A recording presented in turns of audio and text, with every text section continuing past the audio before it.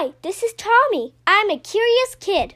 I love to learn and always work hard in school, but I really love exploring difficult and complex subjects like economics, astrophysics, and psychology.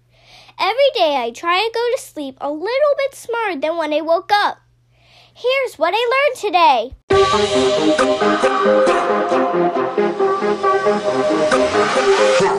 Hello everyone, and thanks for tuning in to episode 270 of the What I Learned Today podcast.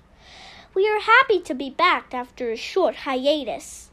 When most people think of the largest numbers they can fathom, they often think of the googol, a number with 100 zeros following a 1, or a googolplex, 10 to the googol, but not mathematician Ronald Graham.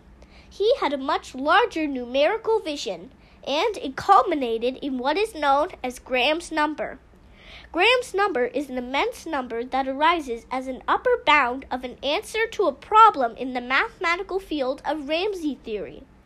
Ramsey theory studies conditions under which order must appear. Graham's number is so large that the observable universe is too small to contain a digital representation of it. To understand Graham's number, we must understand the power of the power tower, as typical experimentation simply won't suffice. To go beyond experimentation, we must first go to tetration, which is iterated experimentation, or an exponent of an exponent if you prefer. Then pentation, which is iterated tetration, and then hexation.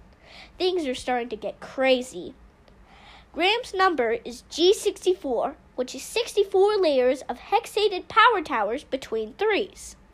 The number is so large that even the first layer, if written out, is greater than the distance from the Earth to the Sun.